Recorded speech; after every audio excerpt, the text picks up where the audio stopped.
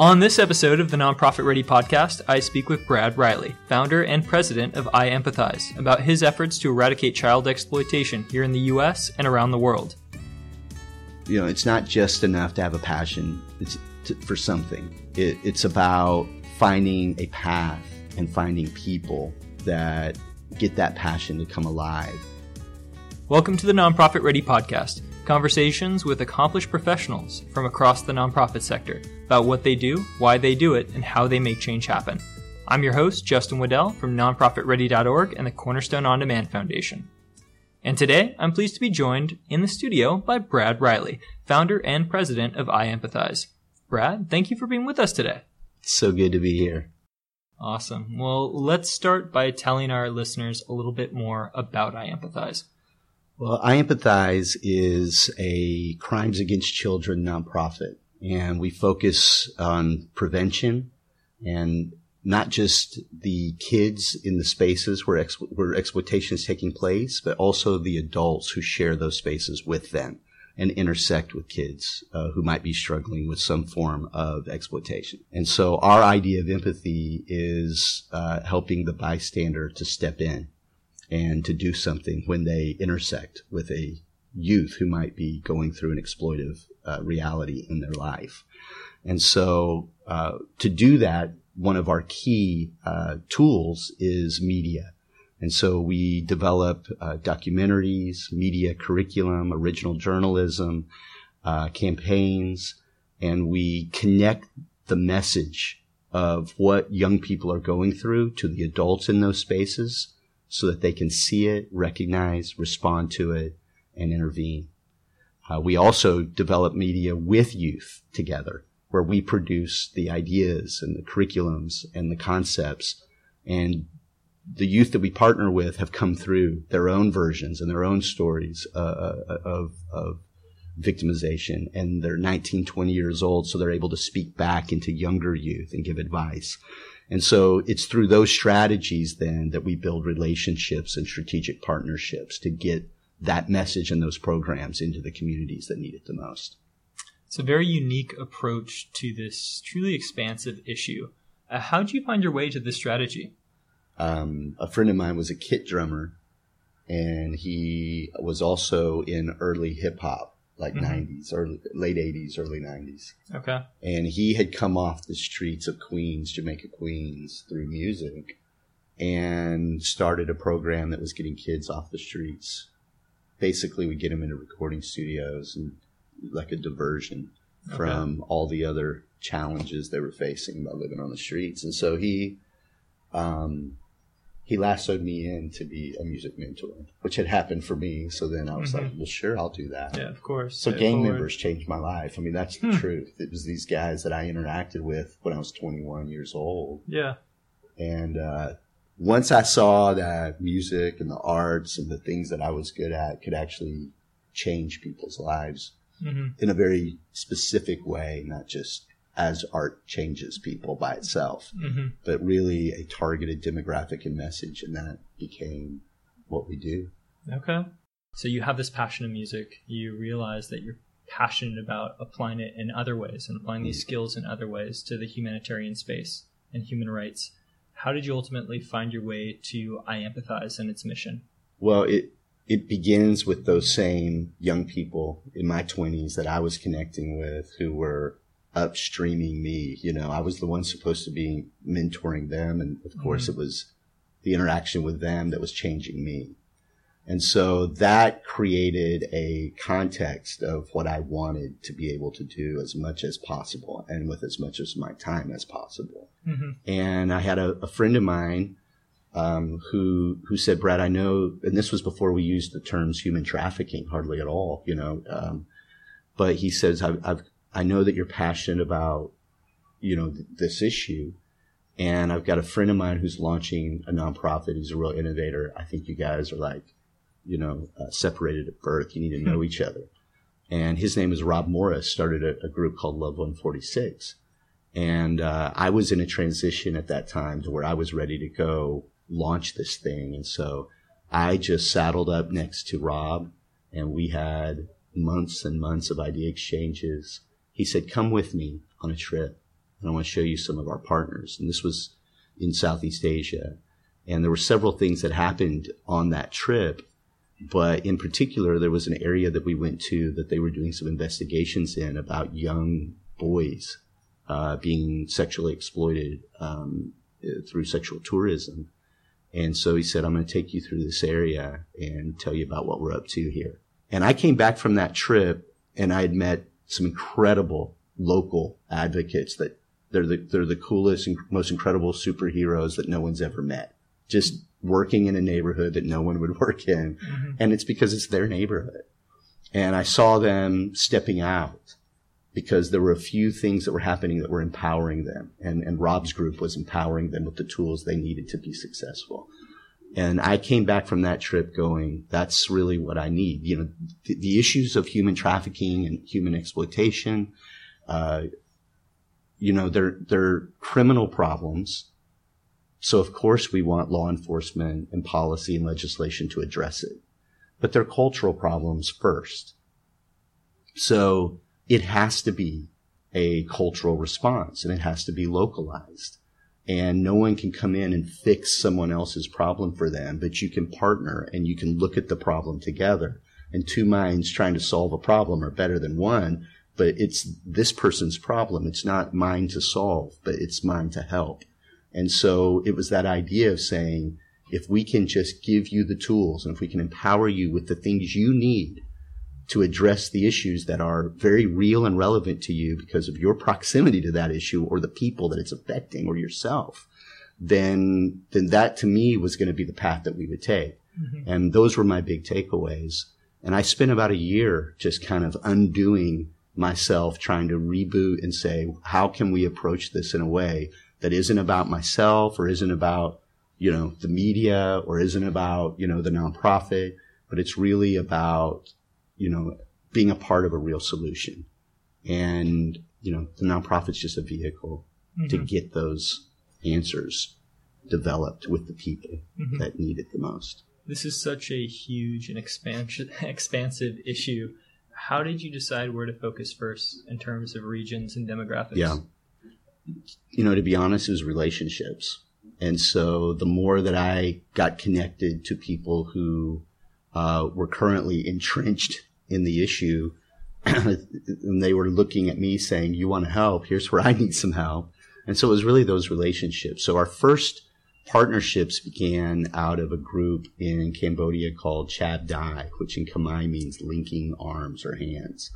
And it's a Londoner, and her husband, very successful business people in London, moved to Cambodia for their own reasons and became passionate about this issue because it was surrounding them while they were working. And so I said, what's your next project? How can I help? And it was a guy named Yang, who was around 40 years old, who had some friends who thought they were giving their kids up to a better life and realized later they were being trafficked, never saw the kids again. That story so gripped him that he just said, what can I do? And all he had was a scooter. And Helen, she was like, runs Chab Dai. She says, Brad, we're trying to get a flip chart built so that he can take this message to villages. And we've been working as NGOs to bring these village leaders in to the nearest city, and no one will come because we're just not doing it culturally right. And so Yang says, let me take this over for you. I'll go to the villages and I'll bring this message and help them protect their kids and show them the tactics of traffickers. And there was one particular area where there were about 50 cases of international men coming in a beach community, taking advantage and victimizing over 50 kids. And Yang went in with his flip charts and educated the villagers, partnered with some local other outreaches that had relationships with the people in the area. And within a year, those men were arrested, prosecuted, and there were 0 cases. It didn't even get displaced to another neighborhood. The problem got solved. And it was one guy with one scooter, one flip chart. And so we said, well, we're going to help fund that. So, you know, our first campaign was telling everybody we need to raise money for these flip charts. Mm-hmm. And a little simple tool like that made a profound impact. Mm-hmm. And that's the thing we have to remember is the smallest things that make the biggest difference sometimes. Big doors open on small hinges. Mm-hmm. And you got to pay attention to the small things. And those ideas, and watching Yang even do what he did, which I call him the scooter hero, it inspired me to come back and work with what I call now trucker heroes, this is a great example of how one little thing inspired a big thing that is making a huge impact. So our first U.S. project, we'd worked in Southeast Asia, multiple countries. We did a project with Russian orphans aging out of their orphanages. And at 16, 17, 18 years old, traffickers waiting to offer them false job opportunities. So we'd done a few projects across the globe, but we knew we needed to come home and focus on the U.S. And our first opportunity was a volunteer of our organization at iEmpathize. She was a NCAA starting basketball player for Hawaii, credible leader, real tenacious, fierce lady. And she goes, I can't stand that this issue's happening, and we have this idea. My mom and I have thought about this. We want to reach out to the trucking industry. And at first I bought into the stereotype, and I said, yeah, it's a real problem at truck lots. And, I'm sure that there's an issue with buyers, in commercial sex as truck drivers. She goes, yeah, but that's not why we want to do it. And I said, well, tell me why you want to do it. She goes, well, because there's 3 million of these drivers on the road between urban and rural and cross-country drivers, and they're the eyes and our ears of our highway. What if we taught them how to recognize Amber Alerts and missing kids and signs of trafficking? What if we could work with businesses to help train their employees so that they would recognize and respond to this when they see it going down the nation's roadways? And immediately I was like, it's a brilliant idea. Mm-hmm. It's so simple. And it was Yang. It was really what Yang was doing, recycled. Well, now we've trained close to 200,000 drivers. We have all the major players in the trucking industry on board. Mm-hmm. And we have rescues on the books. And it's one of the fastest growing demographics, calling the Polaris Project National Anti-Trafficking Hotline. And so it's working and it's having success. And it started with, Yang. Mm-hmm. As a scooter hero, and now I've got these everyday trucker heroes saving kids' lives in the normal rhythms of their everyday life. That's great. Now, when you're approaching an initiative like this, how do you, as a leader of this organization, ensure sustainability? It's an awesome idea. You have that spark. As you're scaling this, expanding to more and more truckers in this situation. Mm-hmm. What are you putting in place to make sure that lasts? Well, as a nonprofit, we want to diversify our income streams so that if one big angel donor investor goes away, that it doesn't all fall apart. Mm-hmm. And so really it's about diversifying the way that you bring in funding for these kinds of things. And with the economy the way it was, it's bouncing back, but the way it was, you had to be super creative at that, and you had to really get people's attention. And so innovation is key. You had to be relevant and connected to the mission in a way that makes sense to everybody and works. Once that you can show it works and you connect it to other people who are passionate. So the trucking program is being paid by the trucking industry. I'm not looking to pay. Not only do I don't ask a trucker to go into a school and work with me with our youth programs at schools, and I don't ask a teacher to go to the truck lot. And in the same way, I don't ask people who are passionate about getting anti-exploitation materials into schools to pay for a trucking outreach. Mm-hmm. And so it's really attaching the people who care about those spaces to the problems that are happening within their spaces, helping them see that, helping them empathize, and then the support and funding usually comes next. Mm-hmm. Now, you mentioned that because of the competition for that funding, there's this need to be creative. Mm-hmm. And I feel like oftentimes in the nonprofit sector, that leads to a lot of knee-jerk reactions with regards to innovation and coming out with the next brand new shiny object. And that's not always the best thing. How do you and your organization make sure that you're truly innovating and not just sprinting off the bricks with a brand new idea? Yeah. Well, because we're just telling people stories. And when we can help people see the cause and effect, the push factor, and it's told through the people that it's happening to, I don't have to have a new shiny gimmick or anything. Mm-hmm. I just have to tell that story well and with dignity and in a way that evokes empathy. And if I can tick those boxes and do it in a way that connects to humanity in a way that's very relevant to each of us, and bridge the gap between the person who's the bystander and the sympathizer, and bridge that gap and get them to step over into that world for a moment, usually that one time they cross over just opens up. And it's because it's all real stories. I don't need a gimmick, but I need to be relevant. Right. In every one of your programs, it seems like there's very heavy immersion. On behalf of your team. How many programs do you have running at any one time, and how do you balance the responsibilities of your team amongst those? Yeah. Our team, we're a small team. How many? So there's 6 of us full time. Okay. And so we are relegated to collaboration. We like being a small team. And so we don't do a project unless we know that we have a way to distribute the materials and the programs built into that. And so our collaborations look for ways to make that happen. So that allows our team to stay small. But you're right. I mean, with log jams, we only have a capacity for so much work. But, it's not like we are producing our human rights media campaigns all completely within our team. This is another way that people can give back. So I have lots of media partners who are doing multiple projects throughout the year, but they're giving me X amount of time each year going, Brad, tell me the project you want. So we're building teams around people who are great at something, who care about an issue, but they're partnering with us with that skill set and just volunteering a bit of that time to make it happen. The same thing happens with our website. We don't pay for our website. That's a web company who says, I want to fight this issue with what I do, so I'm going to build your website for you. A lot of nonprofits dream of that situation of having this like outsourced pro bono that you can always turn to.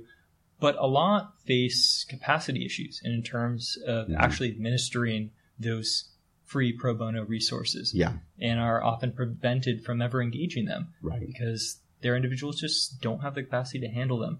How do you handle that? How do you balance the use of pro bono People need to flip team? You got to flip the script on that, because you're doing the work that you're hoping to get others to help you with. And so it's hard to turn the ship once you're in that model, but we didn't get into that model to begin with. We started with a model that was about giving those things away and not expanding until those partnerships were there. So the amount of work, you're still doing the same amount of work. You're just mobilizing people and empowering people. So we want to empower kids to be safe from exploitation, but we also want to empower the adults who share the spaces with those kids. But we also want to empower the adults who can provide a tool or a skill that could help the kid in that space. And so when that becomes the way you communicate your mission and your model's built around that and relegated to that, then you move forward based on going after those partnerships. So our team spends a lot of time building those collaborations and connecting to those. What qualities do you look for in one of your team members to be able to really excel in this environment? Well, they need to be good at what they do. Right.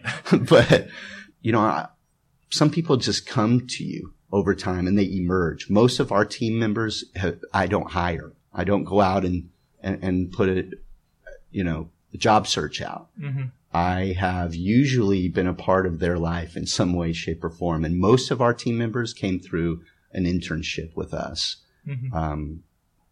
Even like our operations and donor development person, went through a human rights master's degree and had an undergrad in business and saw that we were kind of a different, new breed of nonprofit and said, hey, I want to come and intern. And so it wasn't just like, the sophomore at CU who was interning, it's higher level individuals who are really down the path of where they're going in life. And we've been able to attract those kind of people. And so he came around for a few months, and then the next, we can't let you go, stay. Interesting. Now, in small team environments like this, there can frequently be the danger of burnout. Everyone is going to be so loyal to the mission. They're so collaborative. They all want to do right by each other. how do you, as the leader of this organization, make sure that all of your employees stay accountable to themselves as well?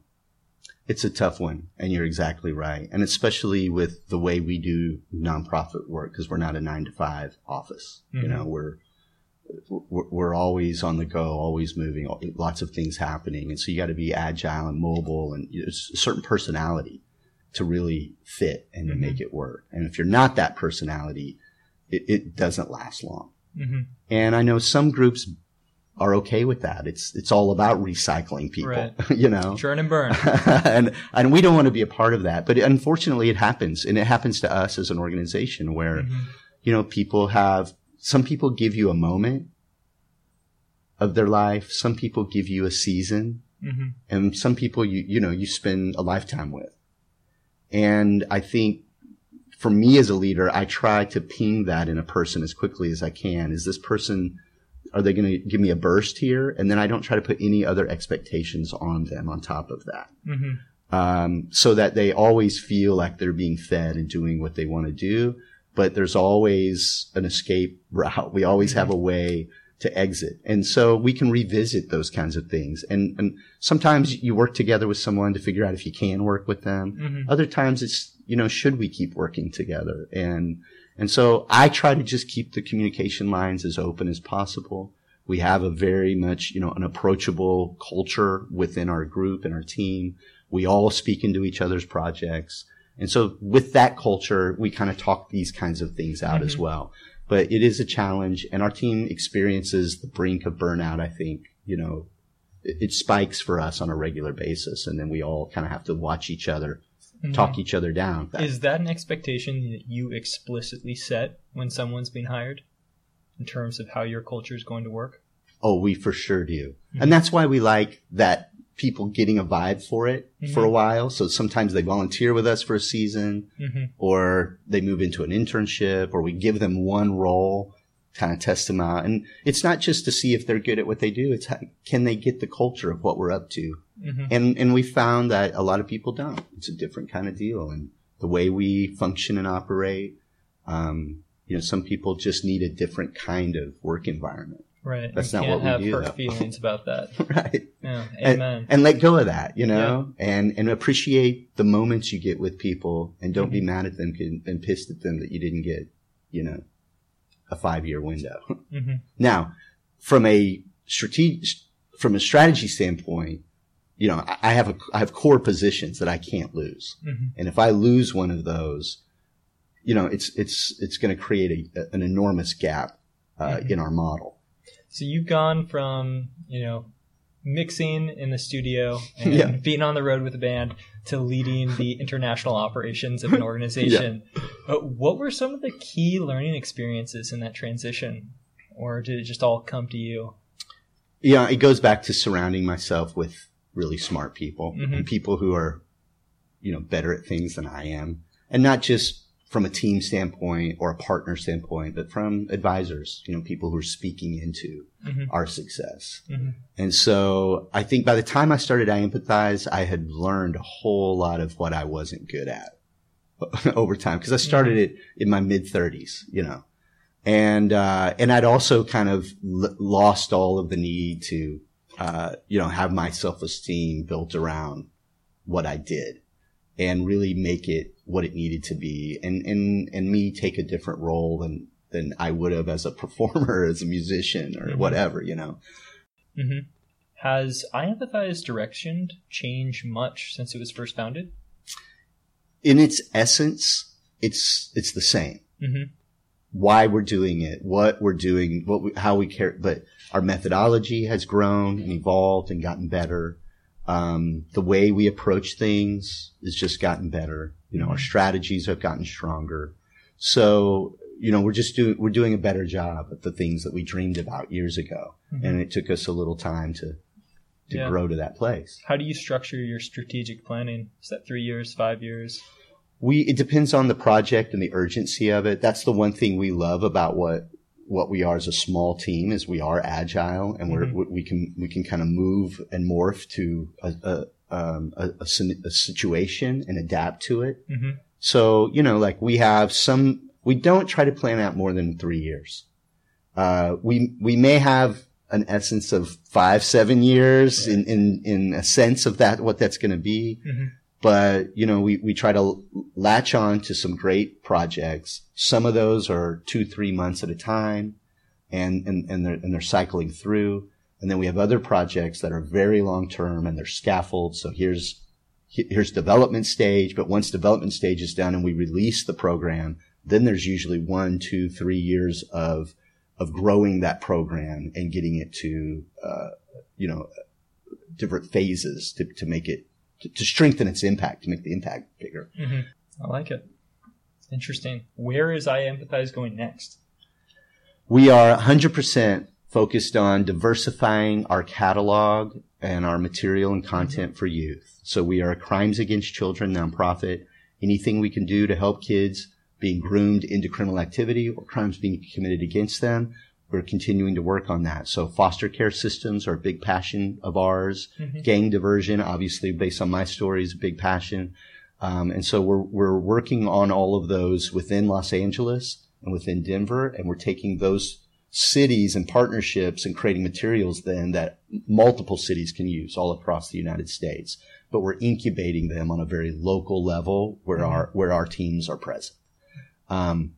And so you'll start to see our catalog grow, not just in content and subject matter for youth who are navigating life in difficult scenarios, but we also want to diversify the platforms and the way that we distribute the material and using the same material but getting it out 20 different ways. Mm-hmm. I like it. iEmpathize is hungry and driven. What do you say to someone who's equally as hungry to approach the nonprofit sector and considering entering for the first time? Maybe they're in the private sector, want to explore what this is all about. Mm-hmm. Maybe they're in the nonprofit sector now and aren't sure if it's the right thing for them. Yeah. What would you say to these people? I think if you're exploring it for the first time, it's like treat it like, ice thickening and step out one step at a time. And as long as it holds you, keep going. Mm-hmm. If you feel it start to get a little shaky for you, settle down a little bit, back off, maybe go forward, but go feel it out. Mm-hmm. Volunteer, get connected to something, a cause that you care about, and look at best practices and find a group that's doing a really good job of addressing that thing you care about. And then figure out a way you can support it and get involved with it. And so, from that, then I think you build relationships and then you start talking to the people, those new relationships, and they start advising you. They start trusting you. They start, you either work yourself into a role or they start recommending you for a role. Mm-hmm. But it's really about getting into the space where it's happening and connecting to a cause you really care about and a model that you can support. I think we're at the end of our time now. Is there anything that you'd like to leave our audience with? Any sage words of wisdom? What we've been talking about today is it's not just enough to have a passion. It's for something. It's about finding a path and finding people that get that passion to come alive, and finding people with a common passion. And then sometimes you find people with a passion who have a different path than you, but finding a common path with people that you can do it with. Mm-hmm. And once you can get that atmosphere going, maybe you get paid to do it, maybe you don't, but do it. Maybe you work another job and this is what you do in your spare time, but do it. Mm-hmm. Do that.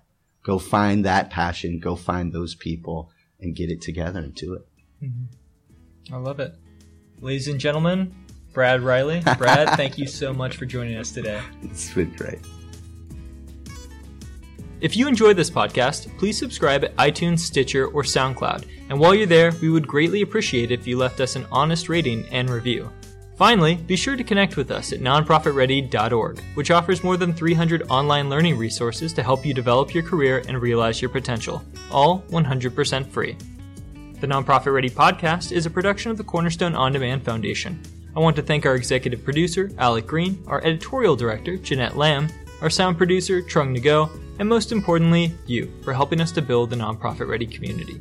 Find out more about all of the capacity building programs of the Cornerstone On Demand Foundation at csodfoundation.org.